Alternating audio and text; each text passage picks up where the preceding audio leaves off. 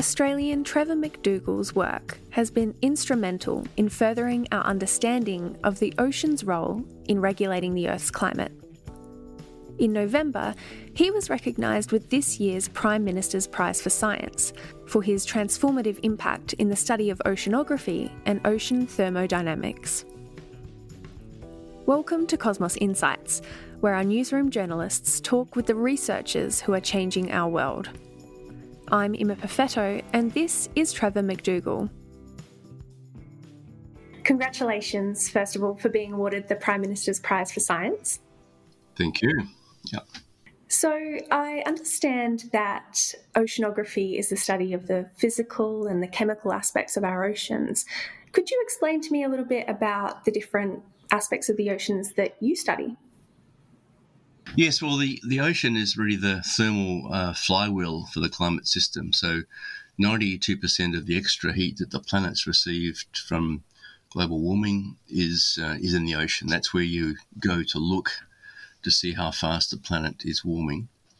And the reason why the ocean could do this is because it has mixing processes inside the ocean. And it turns out that the ocean has layers of different densities, and the rate at which mixing happens along these layers is a factor of 10 million times faster than across the layers. So it's like a party drink with different colours of alcohol in the drink. Wow. It's very hard to get the colours mixing up, but very easy to mix along the colours. And so one of the things I've done is to actually really understand and get solutions for what these surfaces are. We've struggled for a century to really understand what's the direction of this strong mixing. And we don't want to get the wrong direction because with a factor of 10 million, things can go haywire.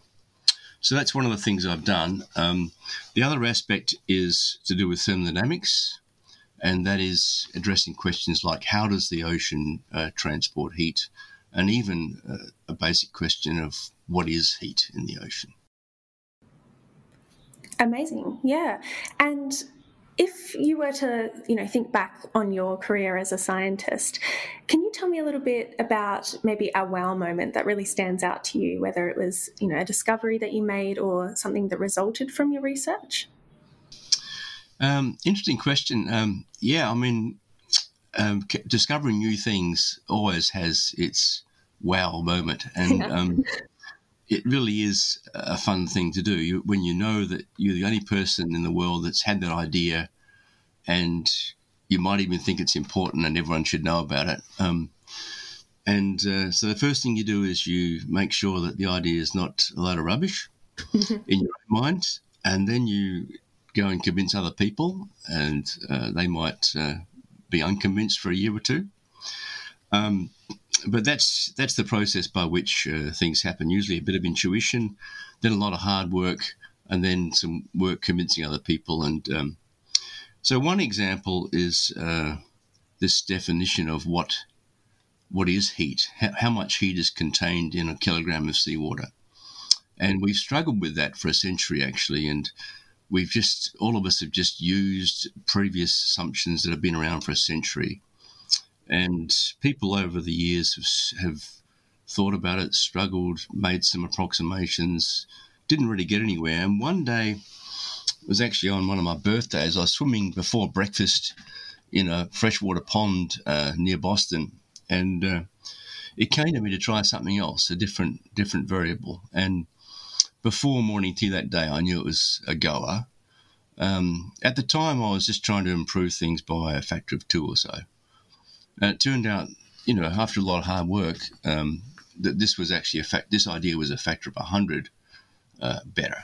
Oh, wow. And so really it's put that issue to bed. We don't have to worry about that anymore. It's like we've all adopted that. In fact,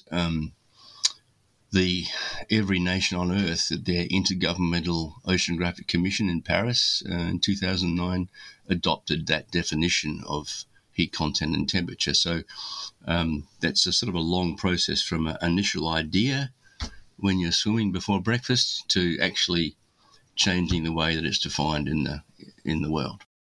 Yes, I can imagine. And that's a really, really cool story for how you sort of initially came up with that. That's really interesting. And I know that your work is important for climate research and climate change research. Can you tell me a little bit about why exactly that is?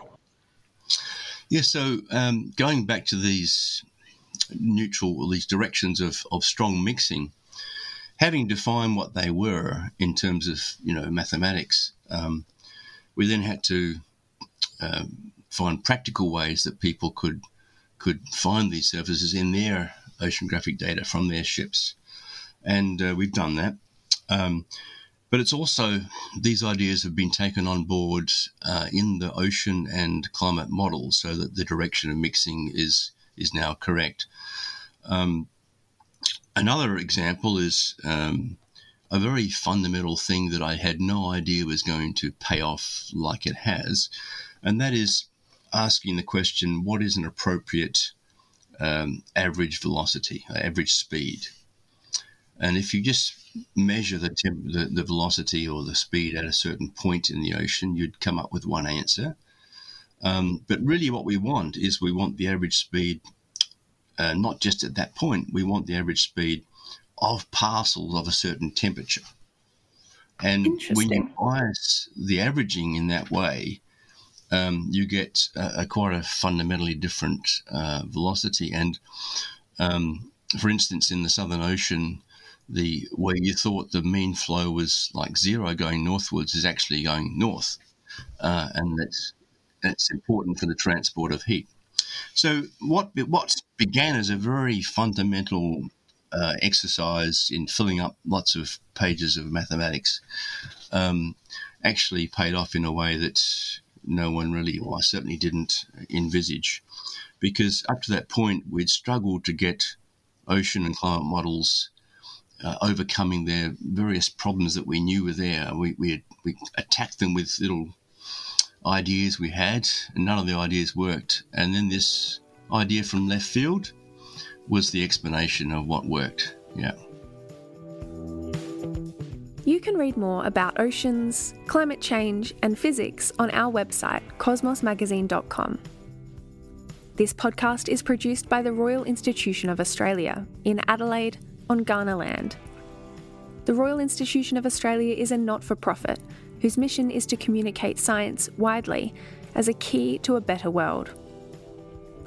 We do this through our stories, which are turned into educational resources, teaching the scientists of tomorrow about the science of today in classrooms across Australia.